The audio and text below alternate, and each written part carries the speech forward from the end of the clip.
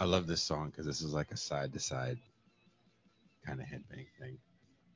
Good evening, everyone. I'm your host, Jason Miles, and welcome to another episode of This is Revolution Podcast. Thank you all for joining us this evening. Before we start, if you're new to the channel, please hit subscribe and don't forget to hit the notification bell so you are alerted whenever we go live. We're constantly adding cross streams with other channels and adding new shows. Speaking of new shows, there's a new show I'm doing called Pop Life. And by the time you see this, I will have recorded the third episode of Pop Life. It's a show where I talk more about pop culture stuff. For the first episode, I sat down with singer of influential hardcore metalcore band 18 Visions, James Hart. For the second episode, I spoke with animator and former CNN employee Billy Bunton about how the news has become entertainment. And for the most recent episode, I sat down with friend of show, friend in real life, Toy Galaxy's Dan Larson, and we discussed some of the pitfalls of nostalgia. That one should go live next week. This Wednesday, tomorrow, we're doing another Mau Mau Hour with the Pascal Robert. Usually we do that show at the end of the month, but due to tropical storms and hurricanes, we had to postpone it. Now, if you want to participate on that show and have your comments read on air or even call in, I believe we're going to do a call-in for that tomorrow.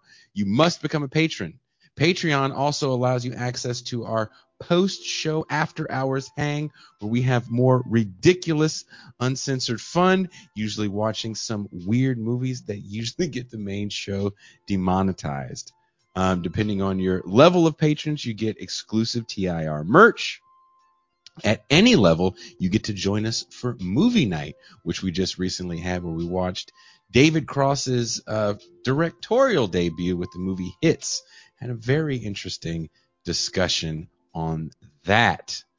Also, it looks like, again, most of our videos are not being allowed to have ads or limited ads due to the content.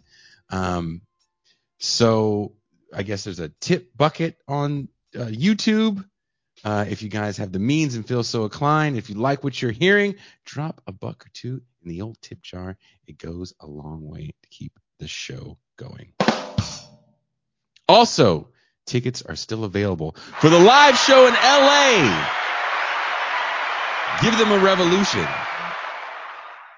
Me, Deep State Cuba, Ben Burgess, Matt Leck, David Griscom from Left Reckoning, and so many other people. There's more names that are being added to the list.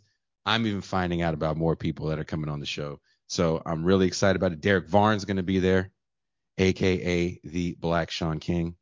He's going to be there. And you guys are allowed to make fun of him for that. I'm trying to convince him to cut his hair short so he can look more like Sean King. So when we go to places like, you know, the Rainbow and shit like that in LA, people can confuse him. That would be great.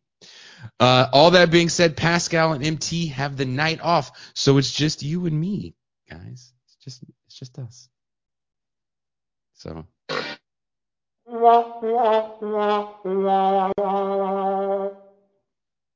hope I don't let you guys down too much.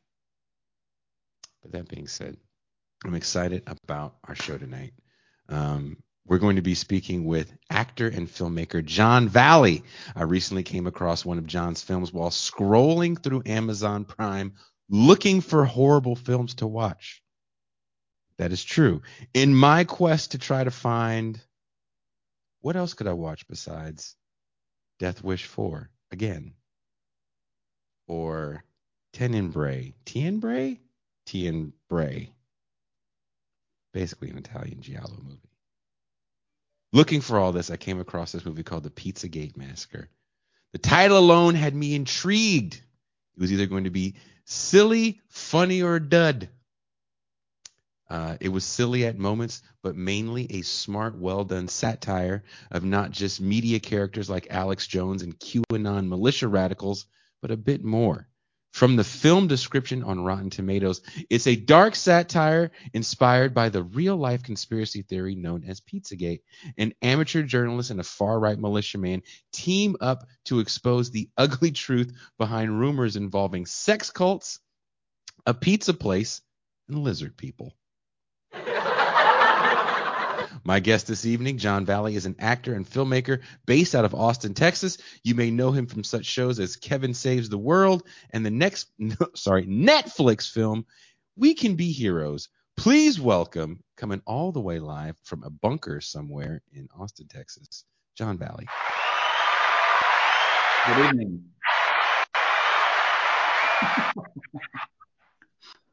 Thank you for that raucous applause.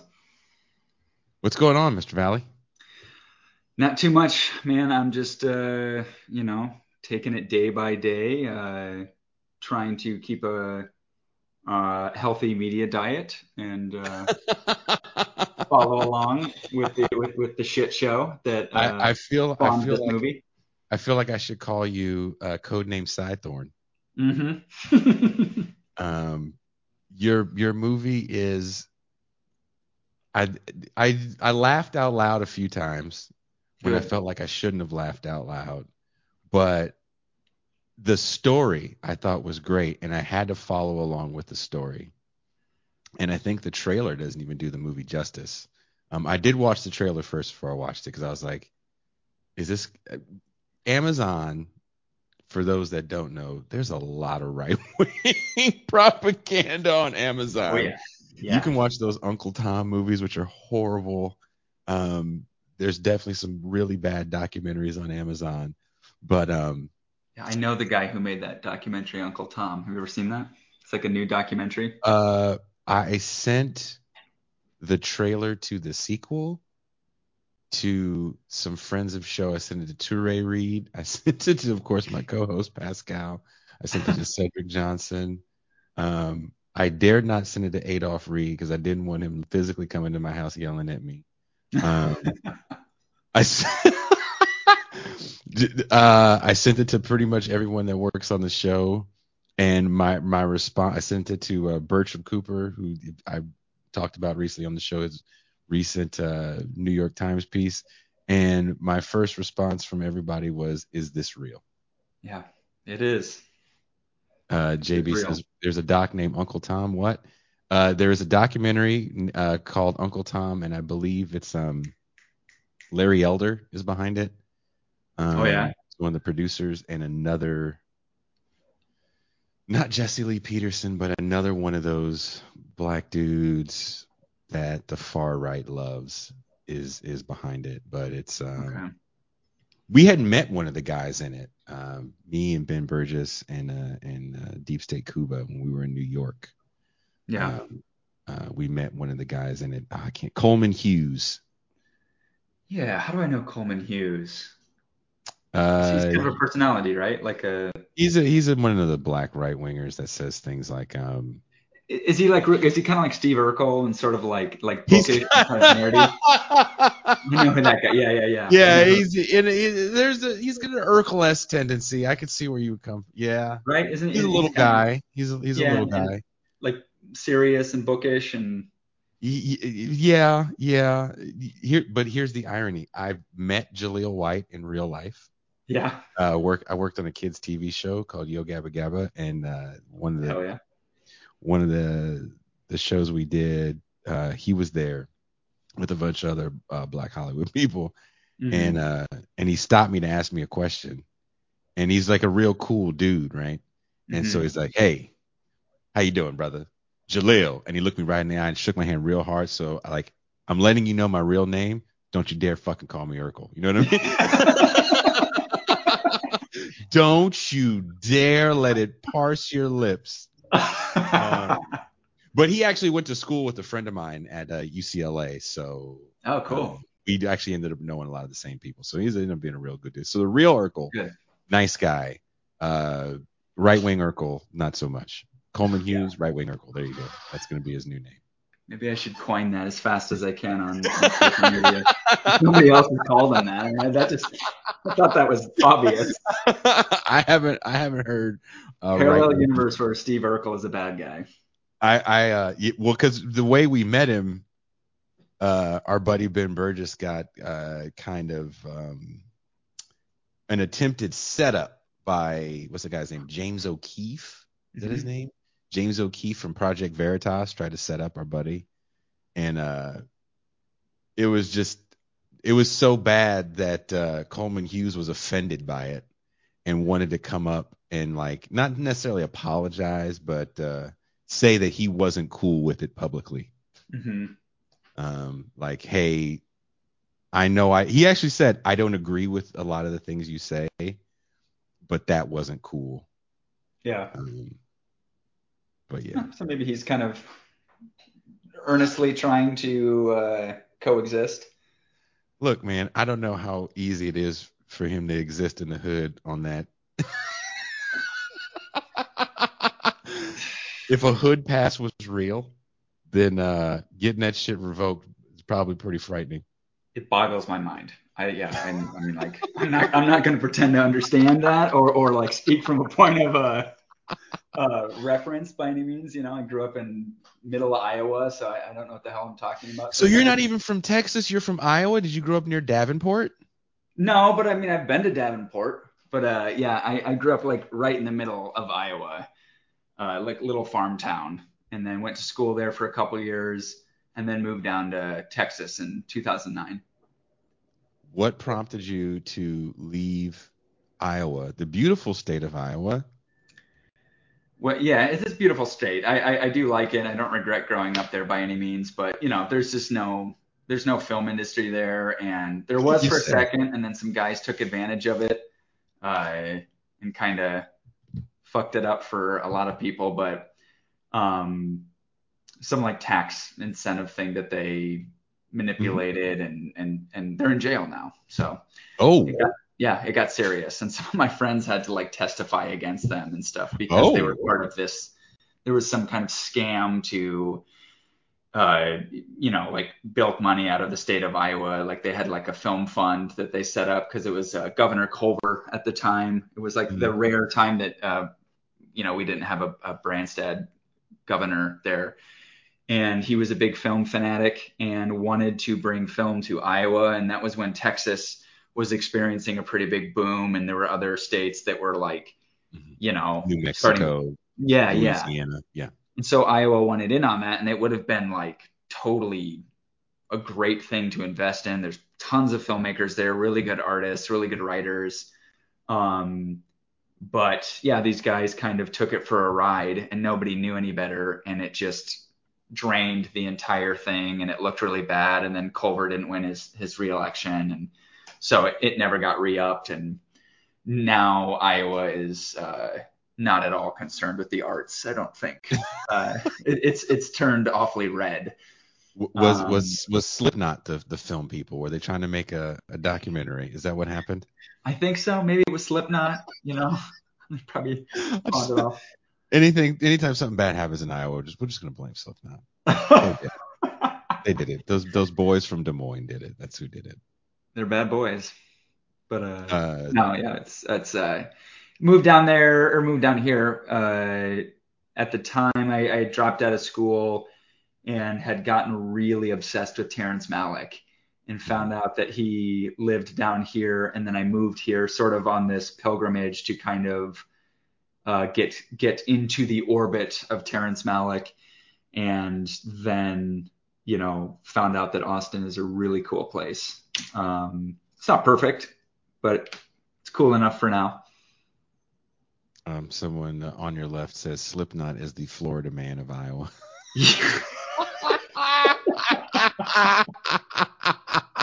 I'm okay with that. That's pretty accurate. Sean Moon says Tom Arnold's sister was an Iowa meth kingpin. Why do you Love that. people know so much about Iowa? Iowa's it's got legends. It's not dissimilar to Texas in terms of the weird like there's like a hospitality and a warmth, but then there's just something immediately under the surface. It's very like, man, something's wrong here. Something's like, something in the water. But yeah, Iowa's not without its characters. I went to the Tom Arnold acting camp when I was 17. He has an acting school, and I got to meet him and talk with him and got his acting advice. I mean, he was great in Austin Powers 3. He said, What else was Tom Arnold in movie wise? True Lies. That's like one of his Oh, good coolest things. call. He's like the buddy to Schwarzenegger in True Forgot Lies. about that. Yeah. Roseanne, of course. Yeah. Um, he's in all sorts of stuff. I have as a director, I can kind of like see his talent for sure. He's got quite a bit of something special going on, but he does. He's also got a lot of other things going on. I tried to get him to see this movie because he's pretty like, Cool uh, about seeing independent film. yeah, yeah, and he's like politically active, and he's kind of made it a bit of a mission of his, over the Trump years to kind of use his platform to just kind of go after him. He had a show, I think, for a while on Vice that was all about, it was like somewhat satirical, but also done seriously to like pull out conversation. But he had this show where it was all about him trying to find the P tapes. Yeah, you know. And they know they're like not gonna find them, but they are like trying to earnestly look for them. And yeah, Tom yeah. Arnold was in Soul. Jesus Christ. So between Iowa trivia and Tom Arnold trivia, I'm going to start asking the questions that I wrote because I don't want this to devolve We could talk about in, Tom Arnold. I mean, that would be a big episode for you. to Iowa. I believe in My Tom Arnold. my last time in Iowa, I played a show in Des Moines. I can't remember the name of the venue. I don't even know if it's open anymore. And there's a band from there. I don't think any of them live there anymore. Called God. I'd probably know it if you said it. I would It know was a the. hardcore band. It was a hardcore band, and they were called Modern Life is War. Yeah, I haven't heard of that. And they're relatively big. They were on I think Rise Records or one of those Cool, like hardcore labels. And the cool. singer came to the show and he goes, "I saw you guys were going to be here." And I thought to myself, "No shit." And he was the only person there.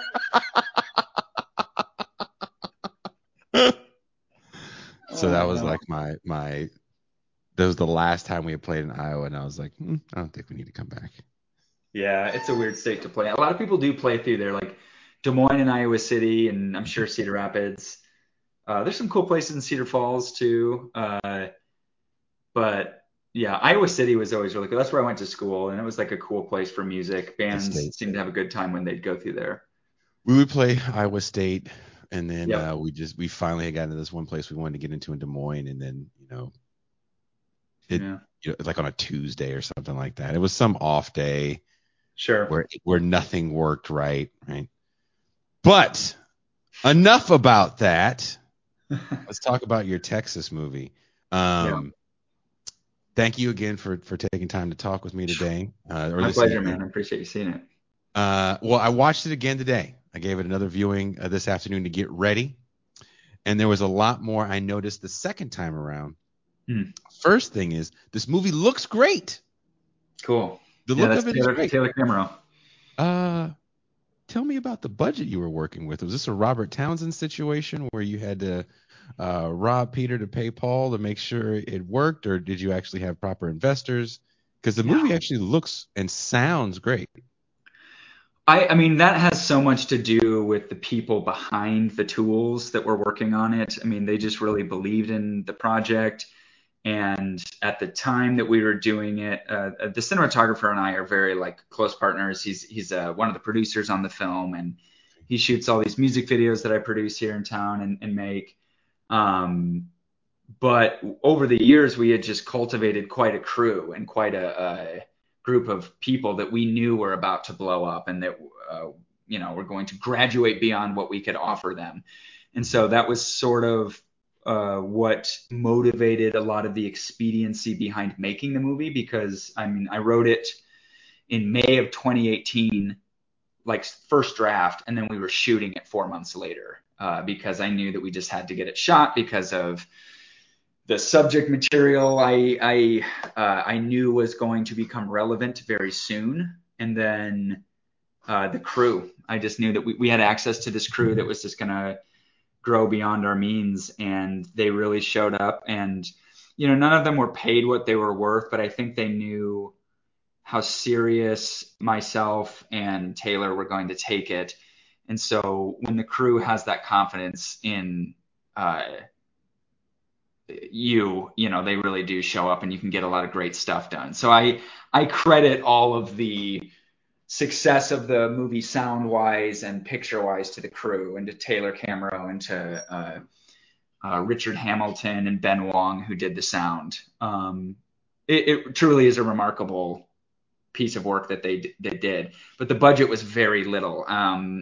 I couldn't get anybody to invest in it for the life of me. Really?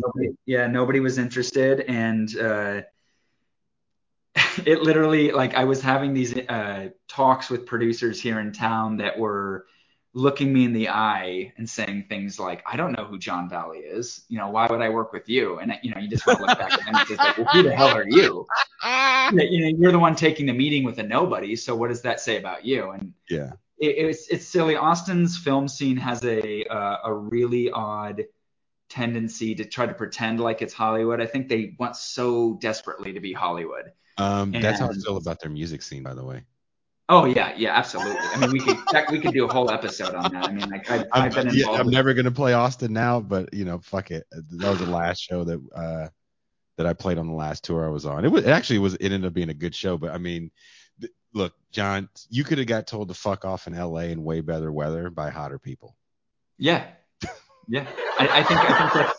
I think that's true. I think I would have been told to fuck off, and that's how I feel sometimes in certain cities. Nashville's the same way. Yes.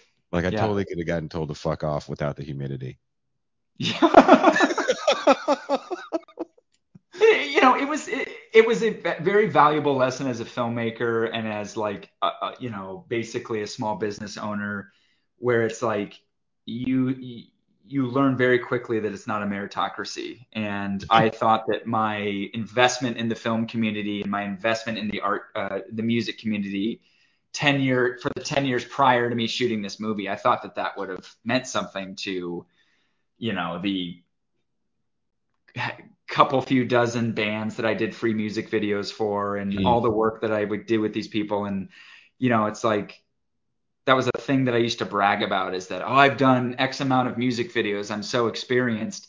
But then when it came to like asking these people for help, I think I could like count on one hand how many of these musicians actually threw in $25. Brother. So it was a pretty sobering lesson that it's like, it's about it's about how you game the system and how you kind of manipulate it and force the thing through and make it happen. Because of course, a handful of these individuals who told me, no, this movie can't be made, or this is a bad idea, or it's not a good movie. Of course, a lot of those people changed their tune once the movie kind of got finished and sort of accepted. But no, we funded it by, I was in a pretty gnarly car accident about 7 years ago.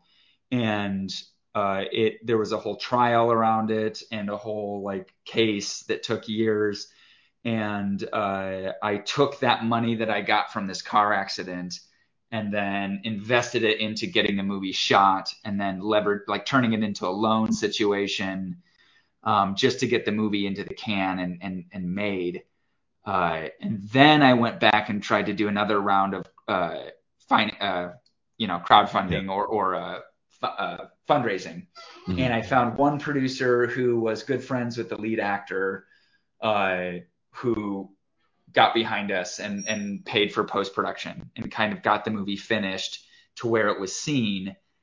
And then when we got the distribution deal, it lined up with this current job that I have right now, where I'm getting to direct commercials. And so then I was able to pay for distribution just straight out of the pocket again. So I am the principal producer and financier of this movie. Well, and I have to admit, it doesn't feel like a film where someone got a job because they knew someone or had some sort of ability to get fun. Like, we have to give this guy a role because, and he has to be a speaking role because he's uncles with the dude that's going to give us the dough. I felt the casting was great, even down to the older gentleman that played the leader of the militia. There's a scene at the end where when you pull out your fake phallus. Fake?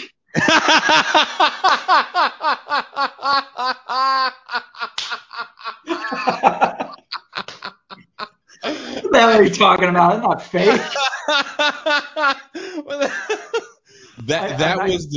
That was the moment in this movie where you remind us that it is satire, right? Yes.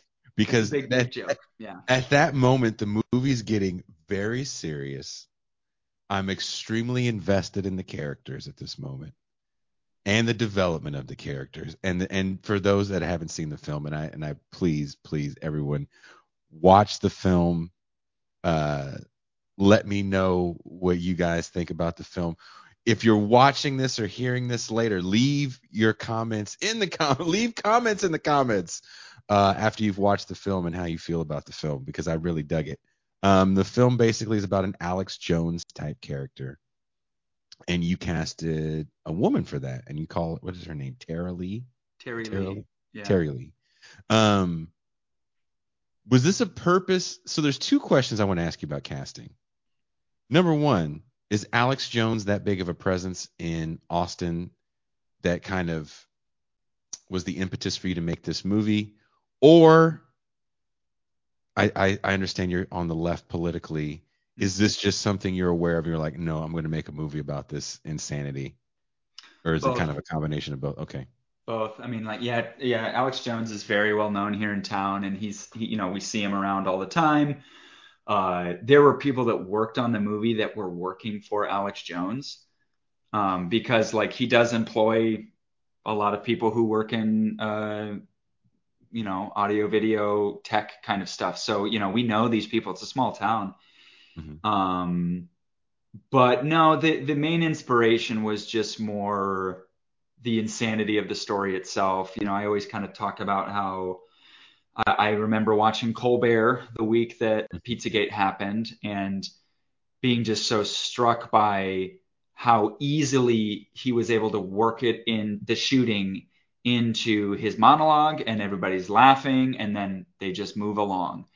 And I remember thinking like, oh, this is so weird that America does this, where it's so obvious to me. And I'm not like some learned, political guru genius or anything, but it's like when I saw Pizzagate happen and knowing that the whole Trump phenomenon was not a fluke and that it's very serious and it runs deep in this country.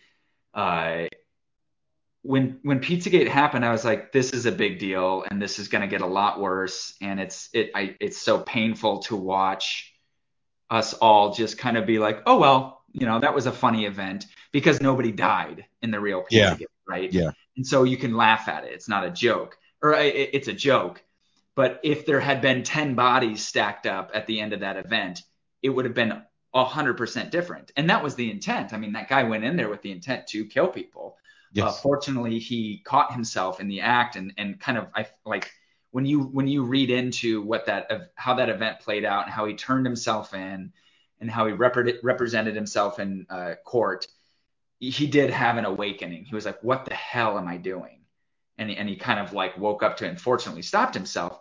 But, I was so upset by it that it's like, why do we have to wait for a classroom full of students to be slaughtered or in this case, a pizzeria to be shot up for us to kind of take something seriously?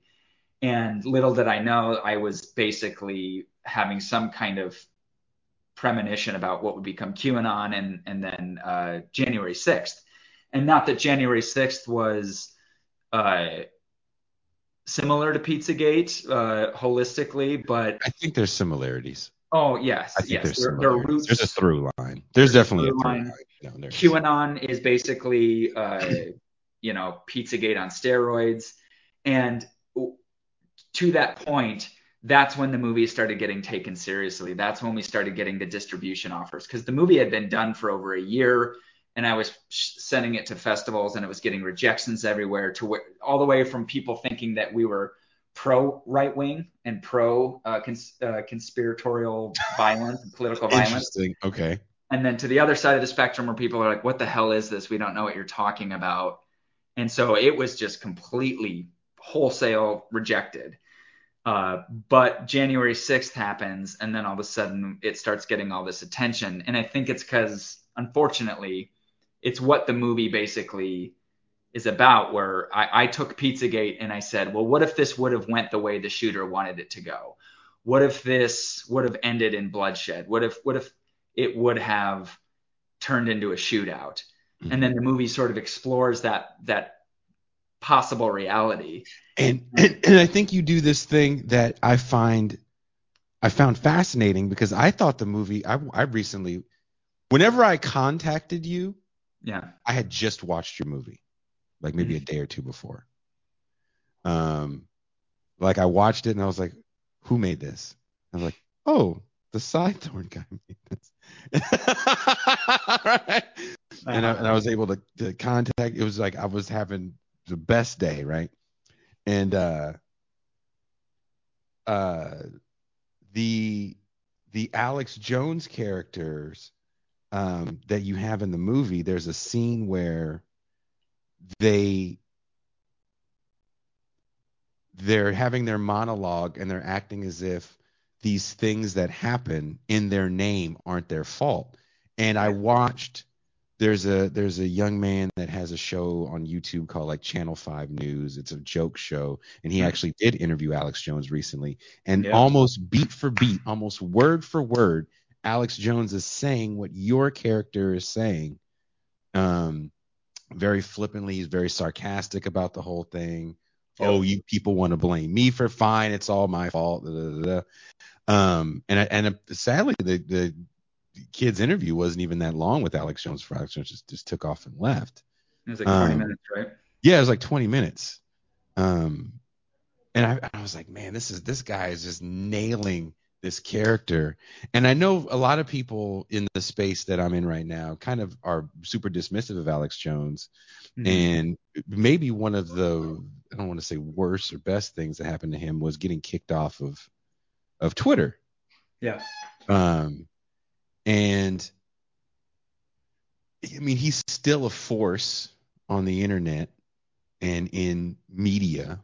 You know, just because we don't see him every day on Twitter trending or YouTube, you know, doesn't mean he's not a thing. Just to let you guys know, right before we went on air, one of the reasons it took so long to air, partially me, I will take that L,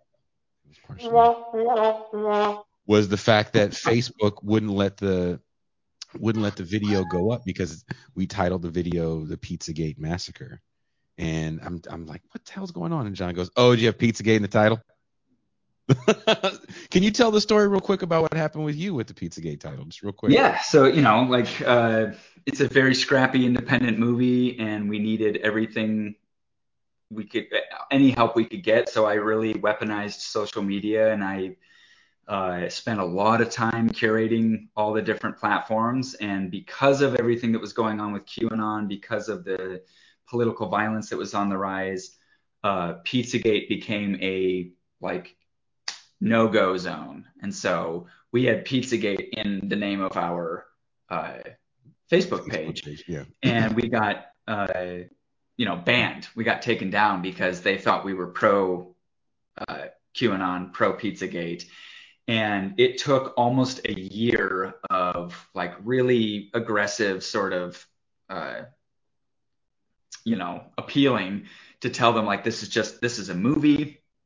It's a satire. It's actually like way not pro-right. It's hopefully pro-humanity, if I can be so cliche.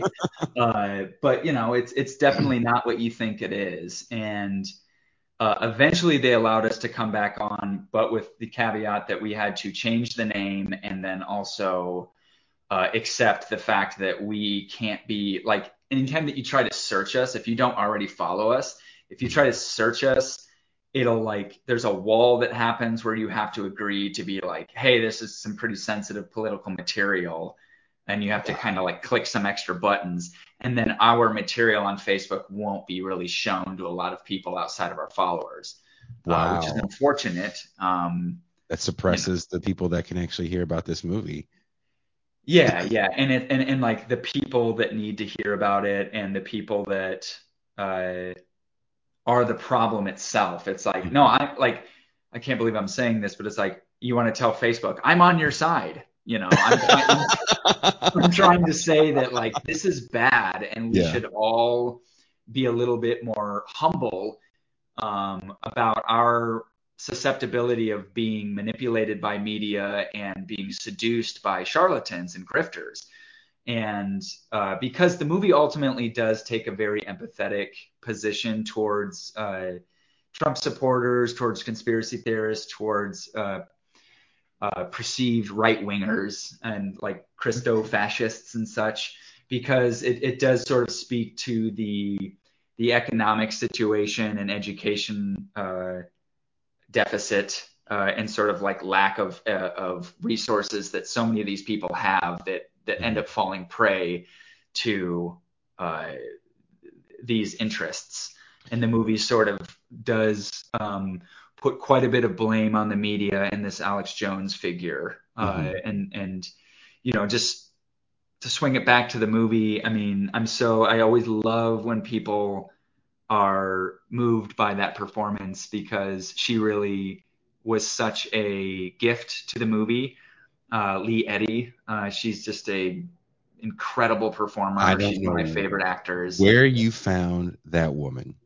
Yeah, But she's awesome. she walks in the door. She probably has, what, 3 scenes in the film? Yeah. 3 scenes in the film, and they're all pivotal scenes. I don't know how long it took to take them, but she nails the Alex Jones character with a biting precision that makes you angry, right? Which is what it's supposed to do. Yeah. And the young lady that plays Karen Black. So look, we said this off air. I do love the Karen Black name as a nod to the actress Karen Black from maybe one of the proto slasher films, Black Christmas. If you guys haven't seen the original Black Christmas, please watch the original. Do not watch the 2006-9 remake. Just watch the original.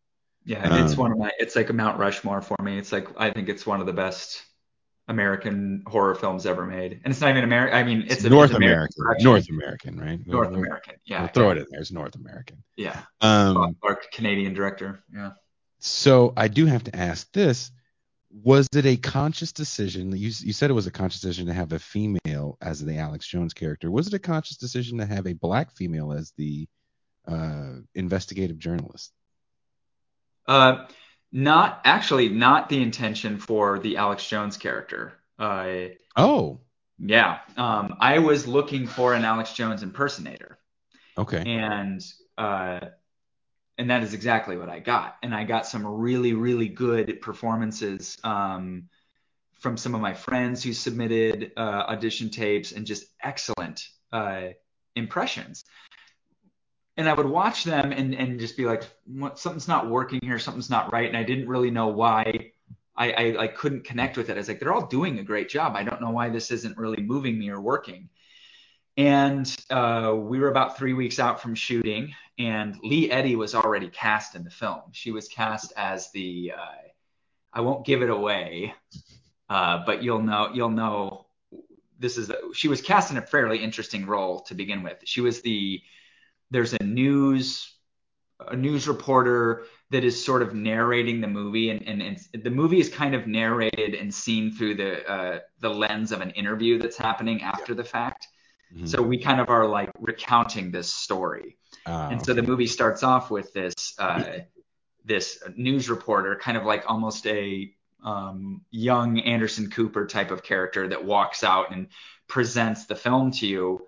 Almost, it feels like Twilight Zone sort of inspired, but it's just the beginning of this guy's program. You know, he's probably the 8 o'clock or 9 o'clock spot on MSNBC, right? Yeah. And so he's interviewing, and sort of recounting the story of what happened with this massacre, this shooting. And so she was originally cast as that character, and I respect her so much. She's one of my favorite actresses, like full stop, in the world. You know, I would like cast her in anything. I really do think she's quite special. But I gave her this smaller role, thinking like, well, this will be easy. This is an easier ask, because she's kind of, felt like she was out of my league a little bit, because she does do pretty important work. She's all over. Once you see her face in the Yeah. movie, you're gonna see her all over movies now. Yeah. She's quite a career. And I was reaching out to her because she's very well connected and she's been in the acting scene here in Austin forever. And I reached out to her and I said, I can't find anybody to play this Alex Jones character for the life of me. If you know of anybody, please let me know. I'm getting desperate. I'm even willing to consider a woman playing it. Mhm. And that's when she was like, okay, well, I've been wanting to like say this to you that like I would like to audition for the role. I think I really like the character. I think I've got a take on it that you'll like. Can I audition for it? And I was like, oh my God, absolutely. Because it was a few more days on set. And, you know, the more I could get Lee in the movie, the better. And so I was like, please. And she sends me an audition that is what you see in the movie. It was like that powerful. And so at that point, it's a no brainer. And I immediately jump back in the script and realize that, okay, these lines don't make sense anymore coming out of this character, this iteration of the character. It's now Lee's character. It's not what I wrote on paper. And so I rewrote it to fit her voice really Really? quickly. Yeah, yeah, it was a pretty like top to bottom rewrite of the character. Um, and I think it was sort of one of the final master strokes of the movie, It, if I could be conscious of you know, that you at know that. why? You know why for me it is important that she plays that role. Yeah. She's got the size for it because she's taller than her PAs. Yes, she's a So baby giraffe. there's a physical intimidation when her character enters the scene, Mm-hmm. first and foremost. And number two, she plays the role so seriously, it takes it out of satire for a moment. Oh yeah. And I think that's important for this movie to work. Yes. Is I think her, and please pass this along. Her performance makes the movie, and it's a satire. It is a comedy. You will laugh out loud in the movie.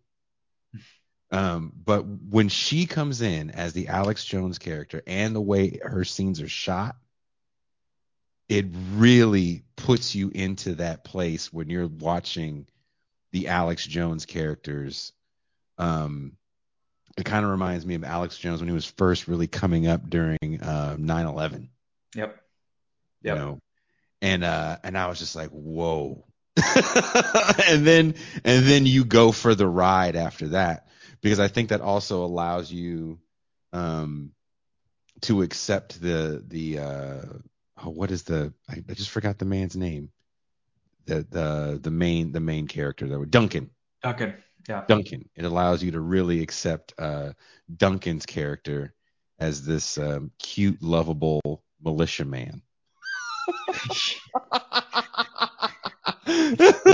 True. He is lovable, and that's the whole point, right? It's like you're supposed to be. I wanted it to almost have a reverse Taxi Driver feel, where it's like Ooh, that's a you're good. watching Yeah. it thinking like, this is the bad guy. I Mhm. know that, you know, because you can't not watch this movie without addressing your own politics, and so you come into the movie thinking like, I know this Duncan guy. This guy's a fucking asshole, and like he's not my people. He's other, and then like in the reverse Taxi Driver way, it's like you halfway through the movie, even though things start getting pretty bad and pretty like questionable, you really do start to empathize with this man. And that's kind of the whole point. I just, you know, like when it really comes down to it, is I just wanted to remind people that it's like, hey, I know this kind of hurts to say, but like these right wingers and these Trumpers are people, and they are sometimes their family members and Mhm. sometimes their friends. And so, yeah, I think like even though things get really dicey and his actions become really, really deplorable, to use a buzzword around this, you know, topic, uh, you do feel for him, I think, and you kind of empathize with just the, you know, what is out of his control or what is in control and how he misinterprets it, you know. I've toured as a musician for years, Mhm. and being in a small unknown band, I spent too much time in the middle of the country. Yeah. And playing in these places that I played in, I came across so many Duncans in my life. Yeah. Um, So I think for some people, and you bring up a really good point about the fact that people are going to bring their politics into the movie, and I will advise for anyone watching that watches our show, when you're watching this movie, um, and it's not to go hug MAGA. It's No, no, no, I no, no, don't no. think it's Yeah. supposed to go hug MAGA. So please don't think that's supposed to be the message in this. But in meeting the Duncan adjacent people that I have met in my life, one thing I will say is there's a scene when we get introduced to Duncan, and it's kind of a take on what ended up happening in Kenosha, Hmm. where those people got shot. There's no shooting, but someone comes up to this character who's got a gun, and basically Alex Jones' character is walking to her car, and there's protesters outside. Um, Someone says, Jason, tell the story about the guy who slept in the basement. It wasn't in Maine, and it was in Washington. And then if you remind me at the end of the show, I will tell that story. It is kind of but but Oh, no. um, as the Alex Jones character is going to the car, there's all these protesters, and so the Duncan character wants to protect her, and so he pulls out his gun after he is attacked by a protester with a sign where he was like, they're like, hey, and the protesters is like, why do you have a gun? We just have signs. Yes. What he's saying. He's saying, hey, man, that's It's like, that's a cardboard he hit me cardboard. with. That's not It's paper. not That's paper. cardboard. You could hurt somebody with that. And that's how you know, like, oh, we're in for a ride. But what's Yes. funny is he sees the black woman, and when he, well, kind of, but when he sees the black woman again, when she enters into the militia meeting, which is being advertised in public on the church sign. If you guys aren't familiar with everywhere but major metropolitan areas, there are these, churches are on the side of the highway, and there's always a sign. And on the sign of the church, it says militia. And so this black woman walks into the militia meeting pretty calmly. Yeah. And what another thing that I found funny about the black woman walking into the militia meeting is that no one says anything racist to her. Right. Because I think that's probably what would have happened if you walk into the militia meeting at church. Because there's not really an audience there to perform in front of. Right. Right. Are you talking about like how the militia wouldn't have been aggressive to her? Yeah. Yeah, yeah, yeah. Yeah. I believe that, and Yeah. that's like that's a thing that the movie plays with, right? Is like ultimately I conclude that so much of this belief structure is rooted in like American racism. And, that's kind of why, there's a point in the movie where I sort of tie in those aspects to like, we're talking about the conspiracy theory, but then it starts to kind of go back through the history of like America's relationship with racism. And like, hopefully I think I can kind of tie it together to present an argument that I think so much of it is based on racism and, Mm-hmm. and race grievances and stuff. And the whole like, it's very mainstream and commonplace now. I'm not breaking any news, but we're starting to see how much of this behavior is based on the white replacement theory. And but that said, I think the bulk of the people that get wrapped up into this are just looking for identity and looking for acceptance, and they're looking for community. And so when you walk into the spectrum of the militia, you're walking into their meeting.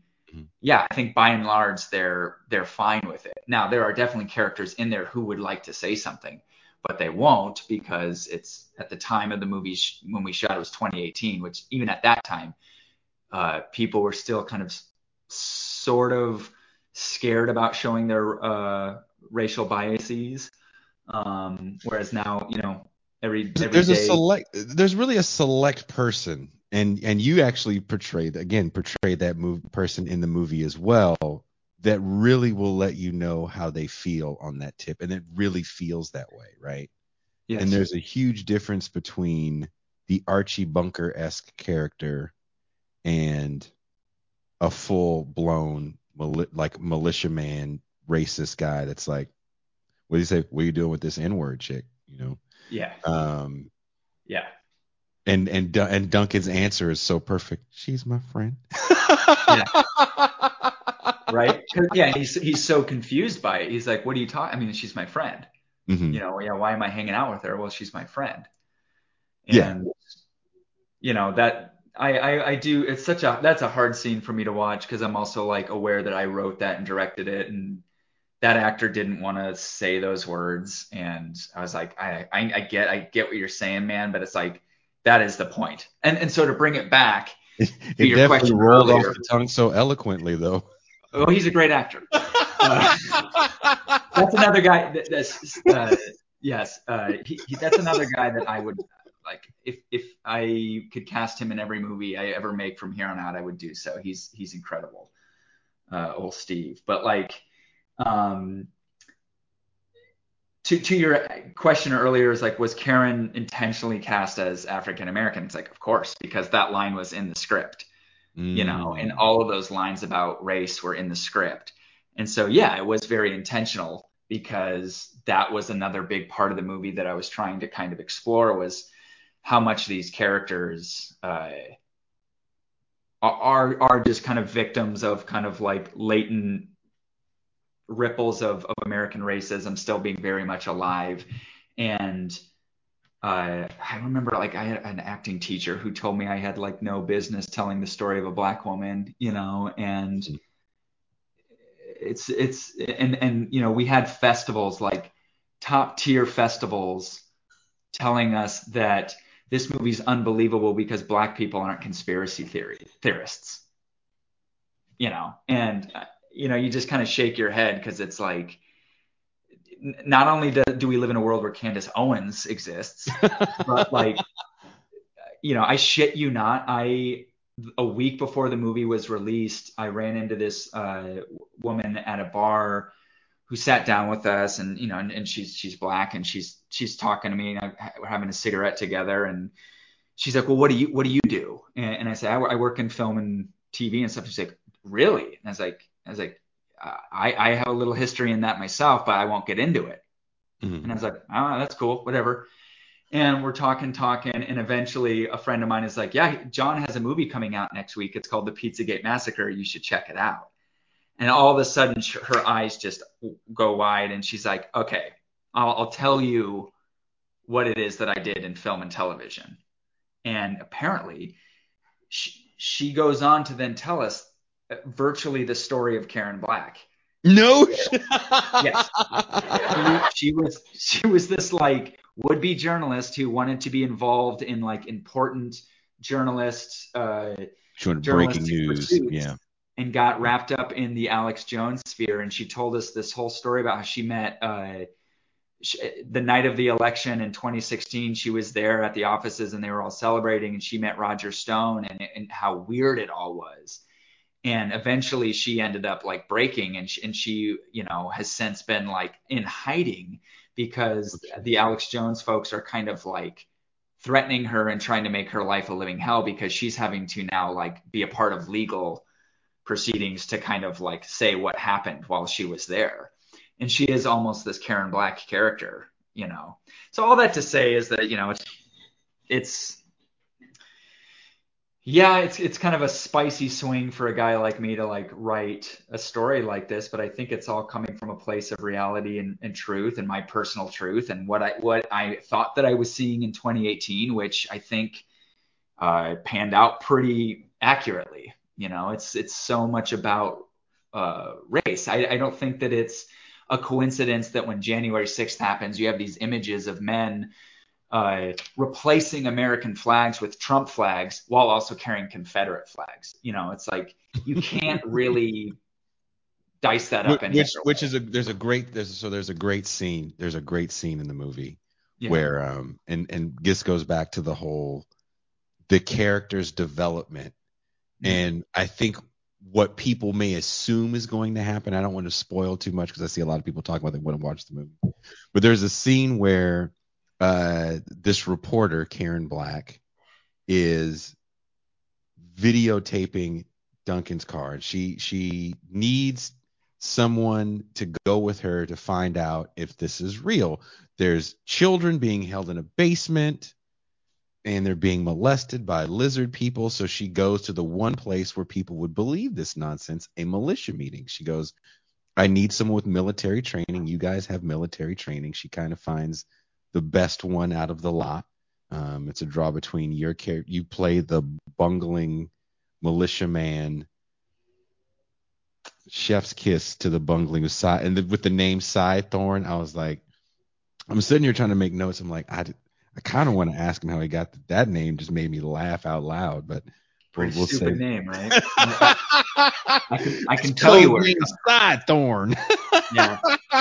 but That's based on a true story. When the Sutherland Springs shooting happened here in Texas, there were this militia couple that showed up, and they wanted to be the first on the scene to tell everybody that it was all crisis actors and that it was fake. Gotcha. And it was this man who would only refer to himself as Thorn, and who later was arrested in Austin for on weapons charges because he had his house was filled with illegal weapons. I had a friend who was renting a back house from him.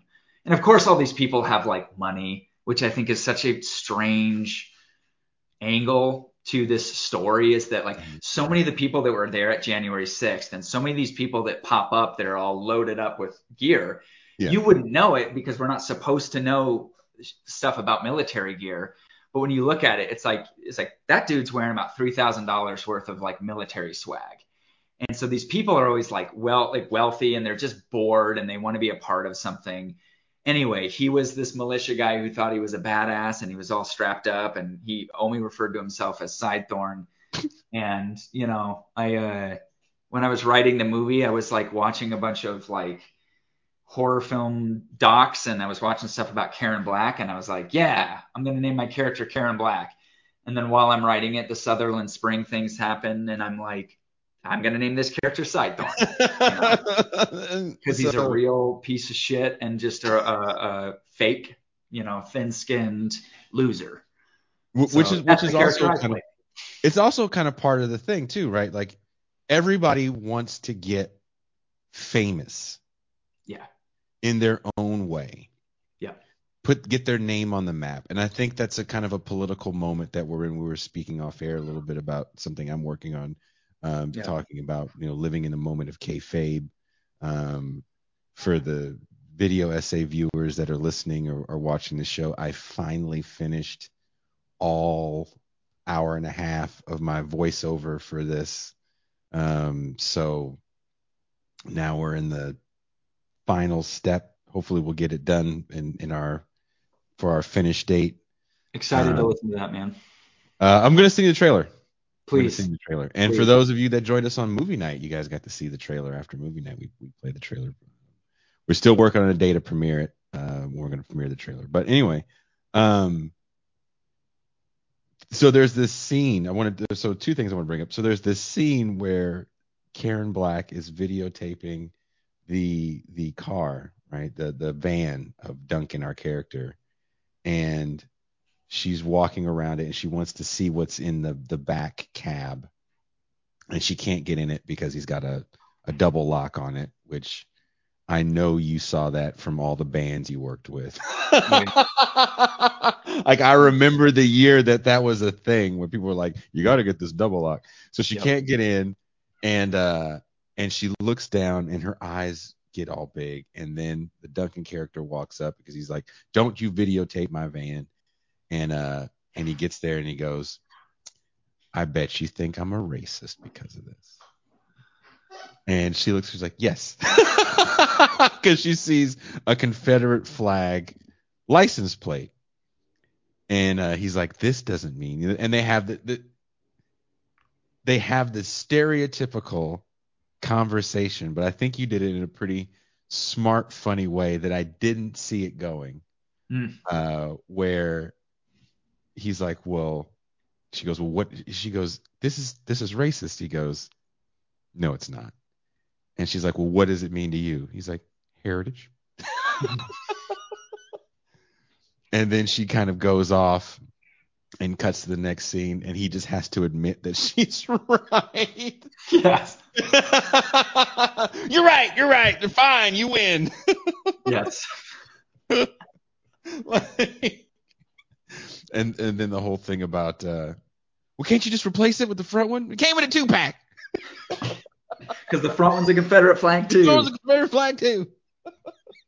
Yeah, that the 2-pack line, it came in a 2-pack, and then the other line about the cardboard were improv from the actor Tynus. So Oh, he improv those lines? yeah, because That I mean, part. that guy, again, like talking about the acting in this movie, it's just like the whole movie was written for him when I met him, because he's just such a phenomenal presence. Mhm. And so he was so close to the script and was working with us throughout pre-production. So he was just like spitting He gold constantly like that. nailed that role because, Yeah. as you're talking about the kind of the petty bourgeois um, faction of the January 6th slash militia people. Yeah.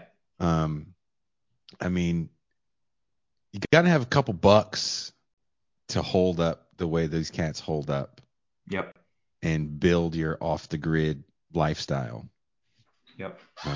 This ain't Charlie Manson at the ranch. Right.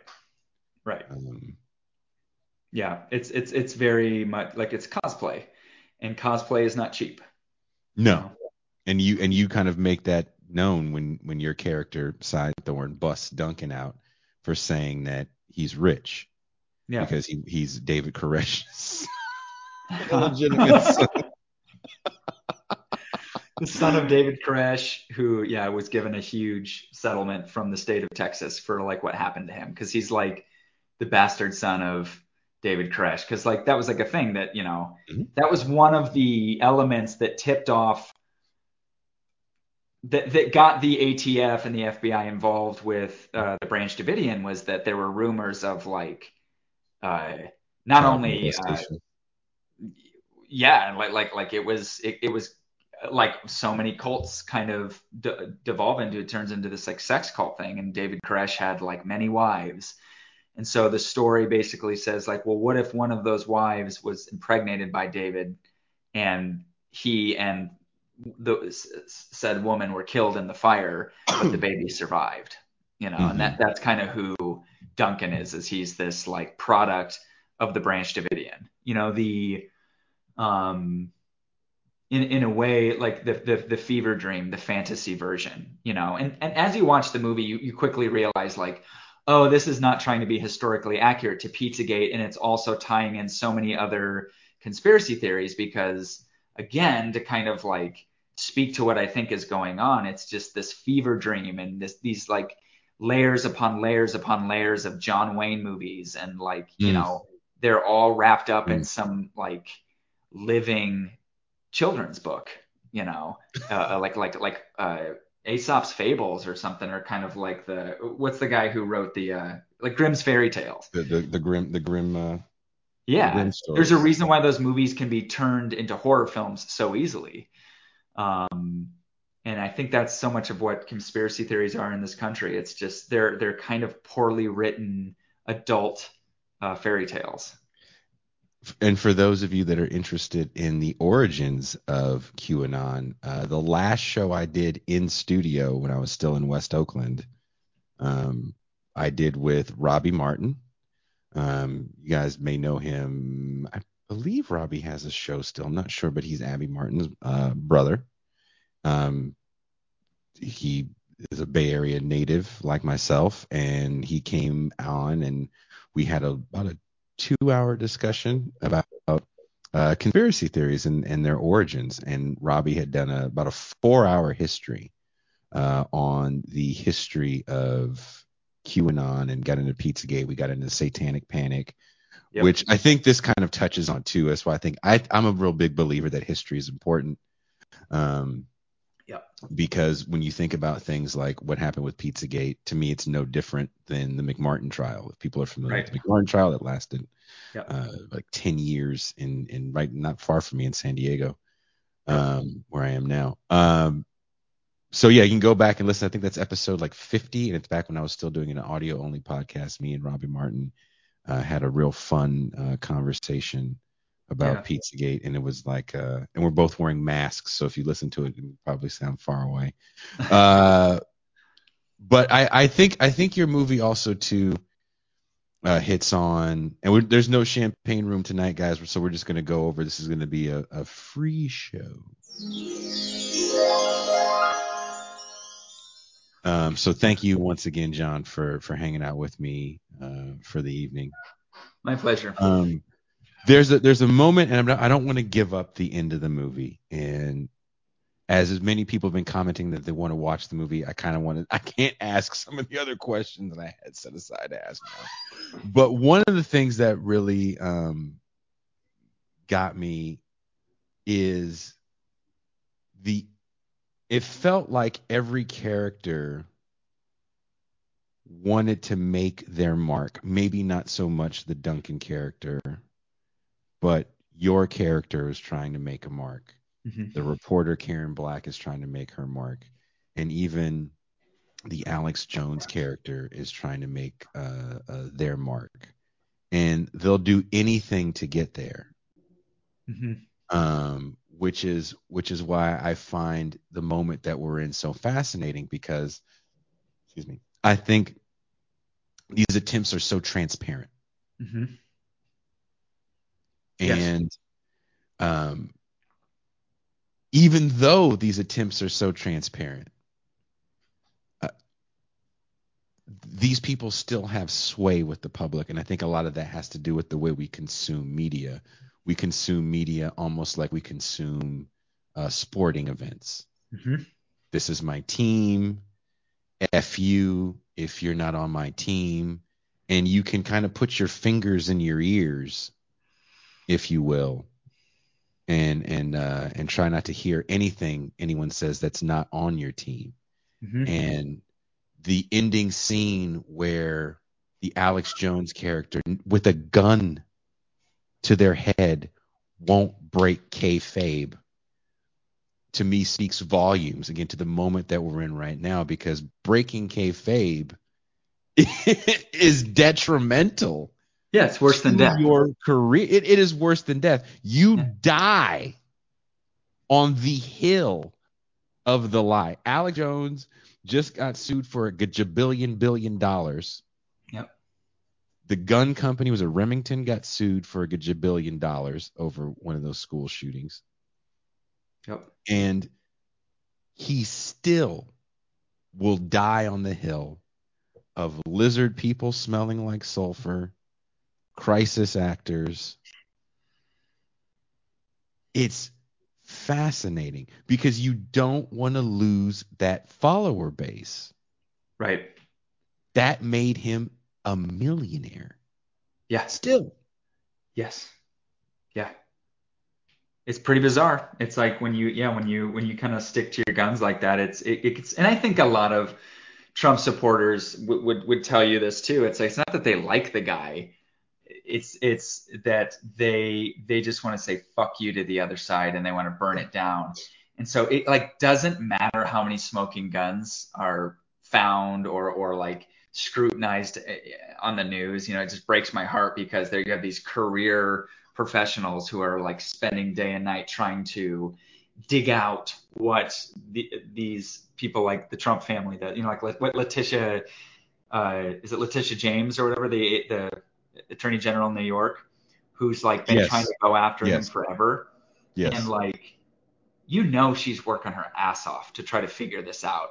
And it's so sad that the people who need to be woken up by this, they don't care. They don't care that there's a smoking gun, and it's because they're not trying to be convinced that Trump is like not who he says he is. I think they just have so much hate, and they need to put it somewhere. They can't accept the reality that like, no, we just live in a chaotic world, and there is no easy answers. And it scratches an itch for them that they can't do on their own. And Mm-hmm. the thing that they don't know is that like we feel that same way. Everybody feels like they're out of control, or that their voice is marginalized, or that they're being wronged somehow. And it's this weird kind of, you're on either one side of the fence or the other, where you're like, you either accept the chaos or you don't. And I think these people who can't accept chaos, they need conspiracy theories to create a loop for themselves to exist in. And then they need figures like a Donald Trump to just be like, "Now fuck you, I'm gonna burn it all down." Because Oh yeah. what's the alternative? Oh yeah. Then here's a great comment. Thank you, JB. We also known as good JB. Herschel Walker, another great example. Libs like him are acting like they just dunked on him, and he just had a record day of fundraising after Yeah. the news broke. Yeah. Herschel Walker is another one of those characters where you look at him and you go, "This is foolish and silly, and how can anyone take this man seriously?" But it's also downplaying the fact that he was kind of a bit of a sports legend and hero in Georgia, still to this day. I mean, one thing, the last time he took a snap for the Bulldogs was like 1982, but Right. that's Heisman Trophy winning running back Herschel Walker kind of saying what certain people want to hear. Yeah.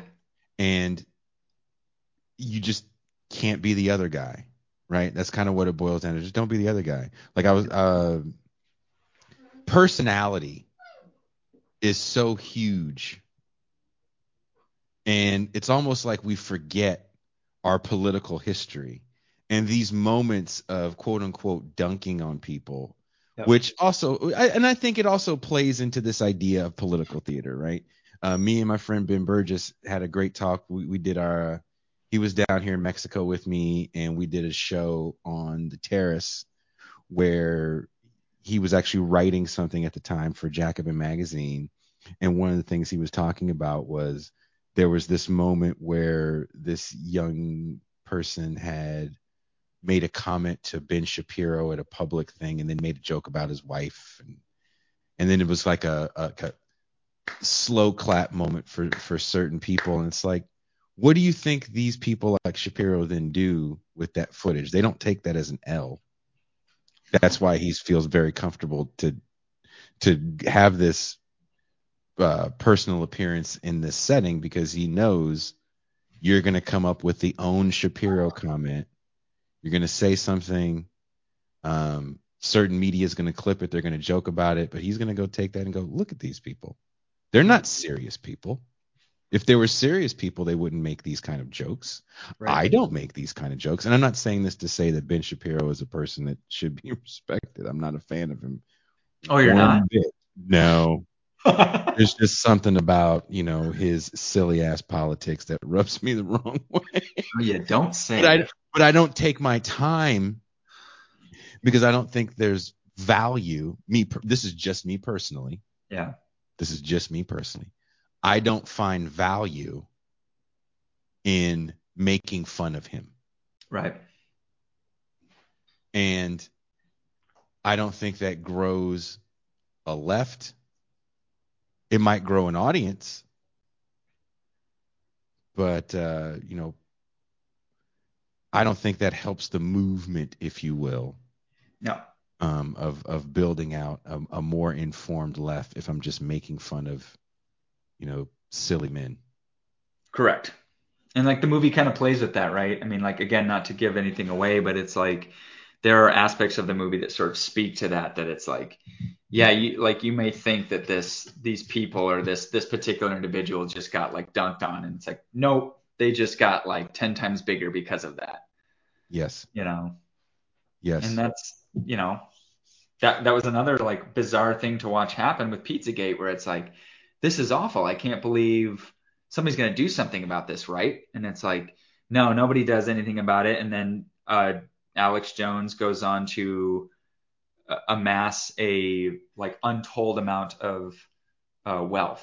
That like I'm so glad to see what's happening with the Sandy Hook trials, but you would be a fool to think that he's being like bankrupt. Like when you're making, there was they reported on it recently that he was making a little over $800,000 a day for like during the Trump, like for like large portions of the Trump presidency. Mm-hmm.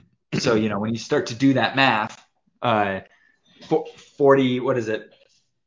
I think it was like 49 or 50, something like $50 million is so far what he's been dinged for the Sandy Hook business. And it's like, it's kind of a drop in the bucket from a certain point of view. Glad that those families are getting a little bit of scratch to, you know, for their effort. I'm sure it doesn't make them feel much better, and it certainly doesn't bring their children back. But like, uh, yeah, it's like the amount of money that these people make off of their supposed gaffes or their supposed, face plants. It's pretty And that's and sad. again, I think that's what your movie kind of speaks to, this moment that we're in where um tragedy is just fodder. Yeah.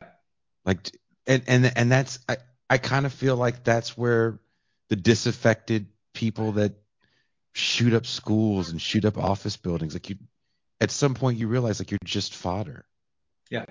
To feel so invisible, this is the only way I can be seen.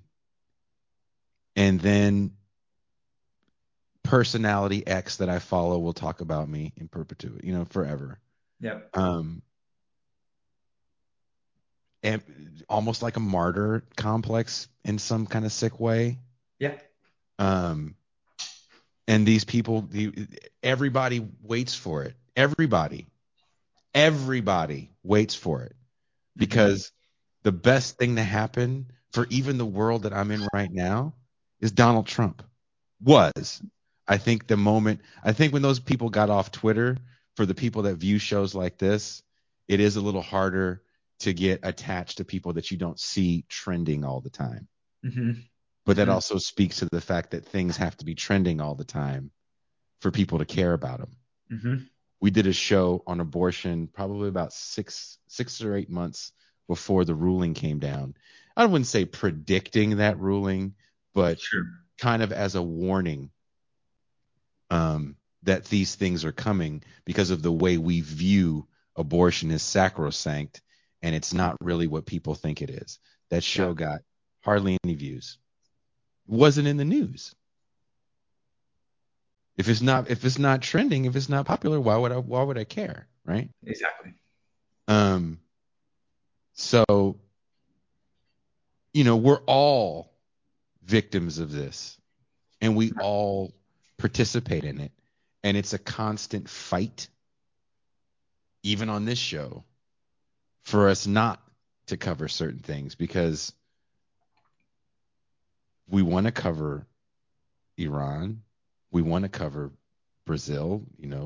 A we have little scholars on the show of that region, Yeah. but are we going to sacrifice another show for that we feel is equally as important? Probably not. Right.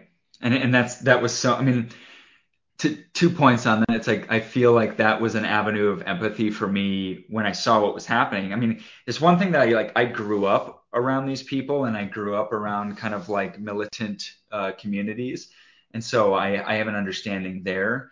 But also like my own pursuits of trying to be famous or trying to be like big in the arts. I can like see the looks on these people's faces and I can see the way they represent themselves and I see myself and I see that desperation.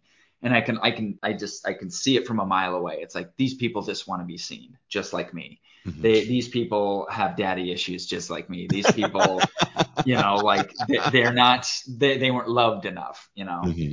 and it's really sad and fortunately presents a room for empathy, but it also, it's like I think the horse is out of the barn type of deal. I think it's too late. Not to be too defeatist, but it's just there's too much incentive to be seeking fame.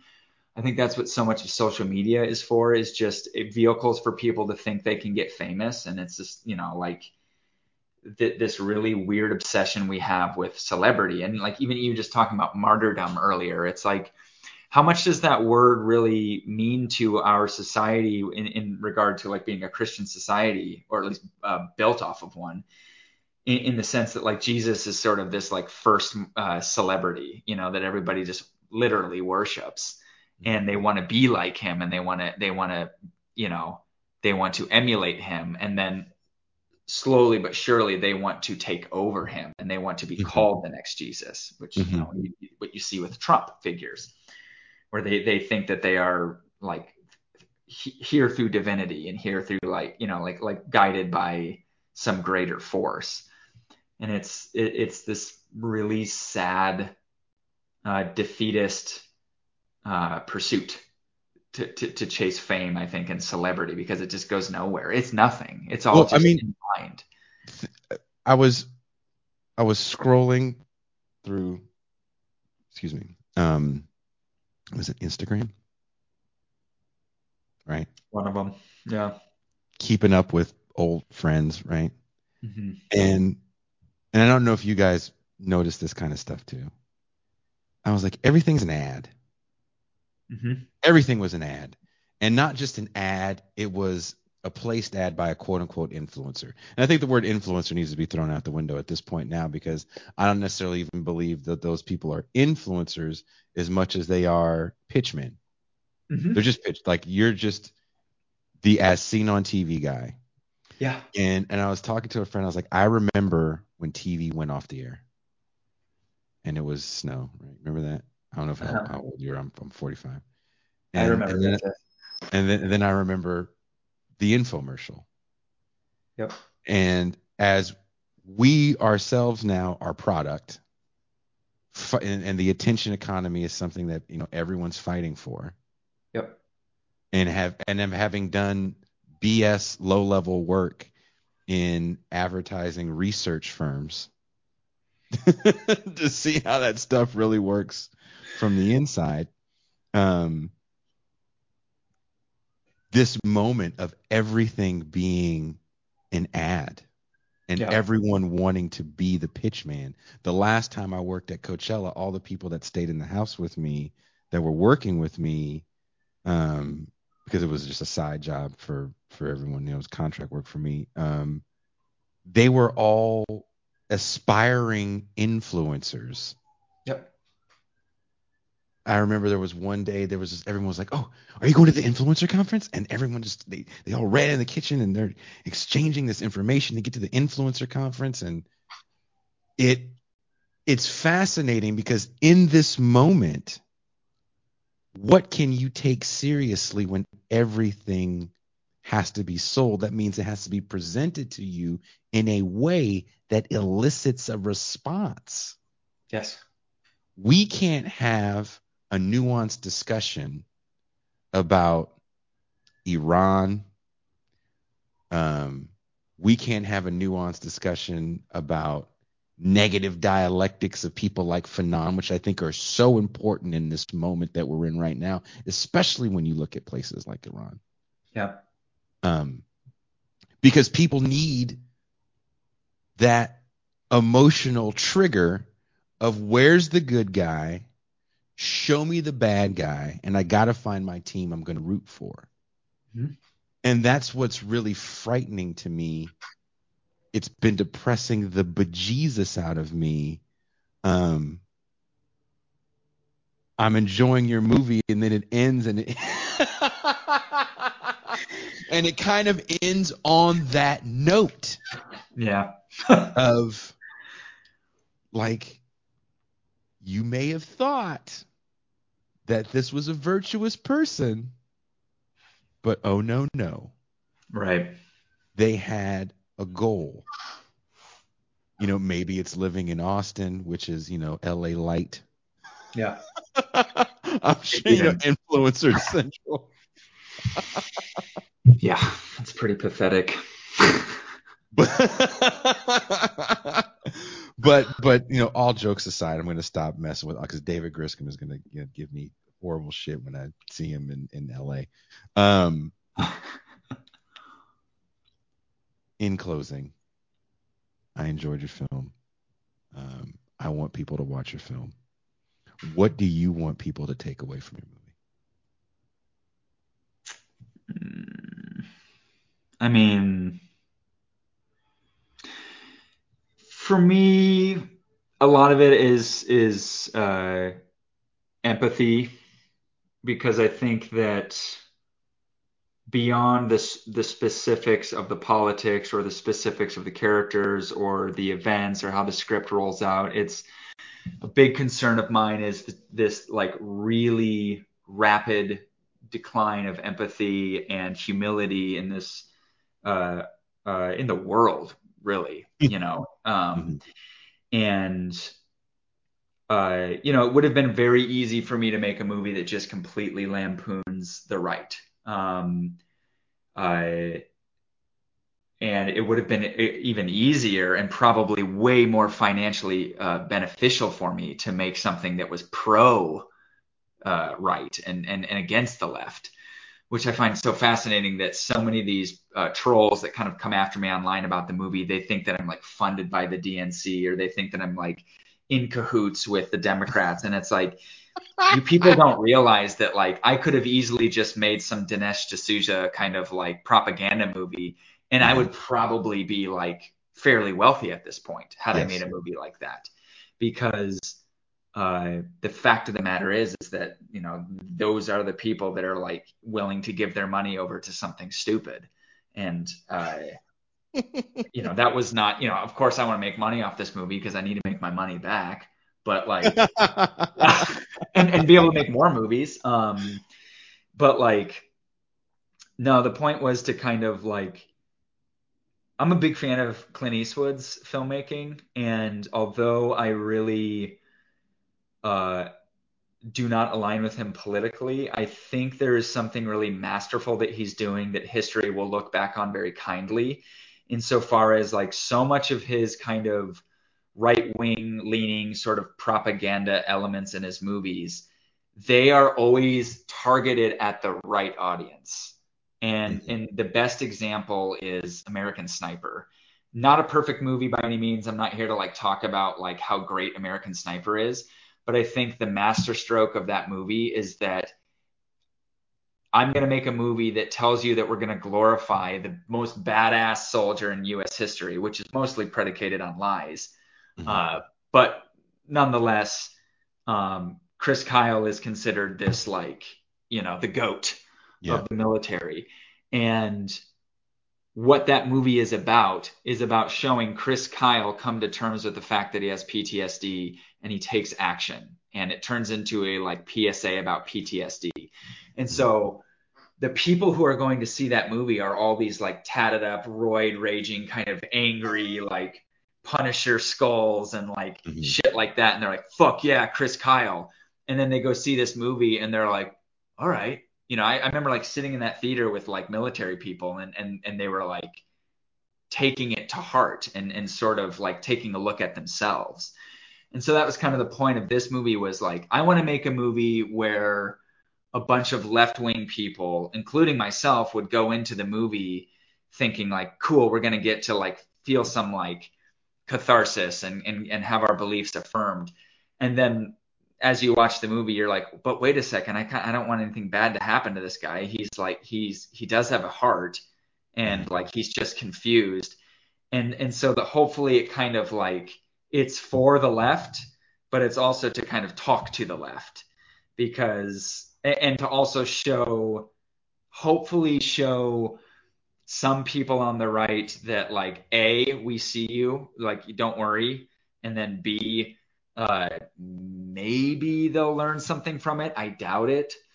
Maybe they'll see something in themselves. I had one person who I won't name, who, while I was making the movie, was very vocal about how he thought I was wrong, and thought that he's a Trump supporter, and how he thought that like, I'm getting into trouble, and that I'm gonna see any day now, I'm gonna see how stupid I was to make this movie, and that like I should be careful. There's people coming after me.